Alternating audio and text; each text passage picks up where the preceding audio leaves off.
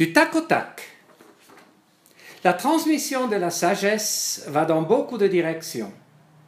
Si l'idée de ces lettres est que je partage certaines découvertes de ma vie avec toi, je ne suis pas prête à oublier que d'autres aussi partagent leur savoir sur la vie, dont toi, chère Lia. Eh oui, chère Lia, j'ai passé de magnifiques heures en ta compagnie et celle de ta mère avant-hier. Et il est vrai que ton sourire tellement désarmant fait un effet impressionnant sur moi à chaque fois. En plus de cela, tu m'as fait une leçon de vie aussi précieuse. Évidemment, avec tes tendres 8 mois, tu ne t'exprimes pas encore comme nous avec tes mots et phrases bien prononcés. En revanche, tu dis ce que tu as à dire et ce dans le moment.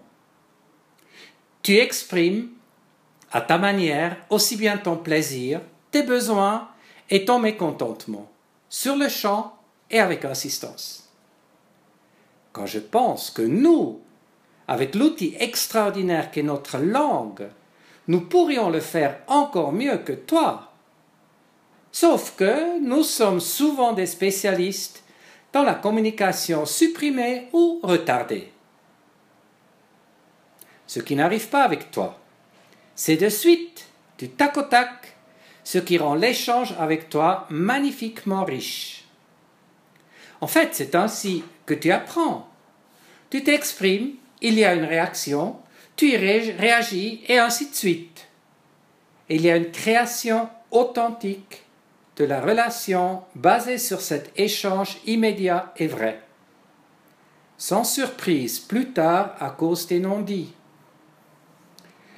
Garde cette spontanéité, chère Lia, aussi et surtout quand tu pourras t'exprimer avec des mots et des phrases proprement articulées. Car l'effet des réactions retenues et ou retardées, c'est ce qui fait tant de dégâts dans nos relations d'adultes. Chère Lia, parfois un message est si clair qu'il n'y a point besoin d'expliquer davantage.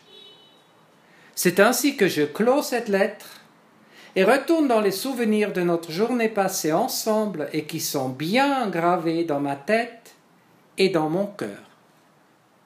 Ton papy qui t'aime.